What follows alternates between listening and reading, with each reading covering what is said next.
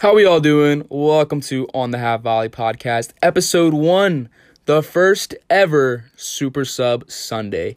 I am super happy to be bringing you guys this. This is the start of it all, the first episode of the podcast, the first Super Sunday, and it's just the beginning of it all, the beginning of the journey, and I can't wait to get into it. If you guys aren't familiar already with Super Sub Sunday is where we look at all of the substitutes and underrated performances that happen on the weekend. A lot of these performances may be from players you know, players you don't know, or maybe players you should be keeping an eye on for future transfers. It's about time we start appreciating substitutes. They play a huge role in the game, whether it's coming in and grabbing a point or grabbing all 3 points. Substitutes have a huge impact on the game.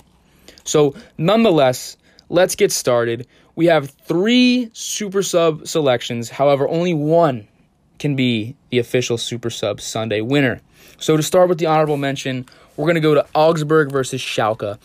This game ended 3-0 in favor of Augsburg, but in the 70th minute, 23-year-old striker Basie was subbed into the game and grabbed a goal to make it 2-0 at the time. This goal put the game out of reach, and to go with his goal, he had 17 touches, 1 shot on target, and 1 aerial win.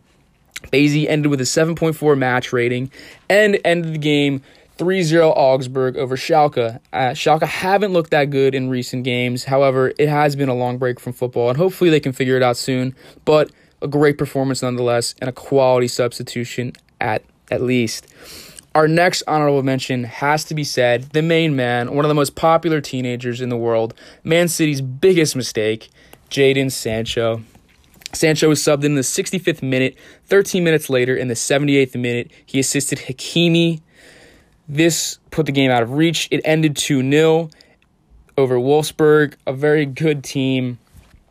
And, the outstanding part about this assist is that it is Jadon Sancho's 30th goal contribution across the entire season, which is absolutely mental if you think about it. It was a record-breaking assist. He now has the most goal contributions in Borussia Dortmund history in a single season, and well-deserved. It was a fantastic performance, and it was a great substitution.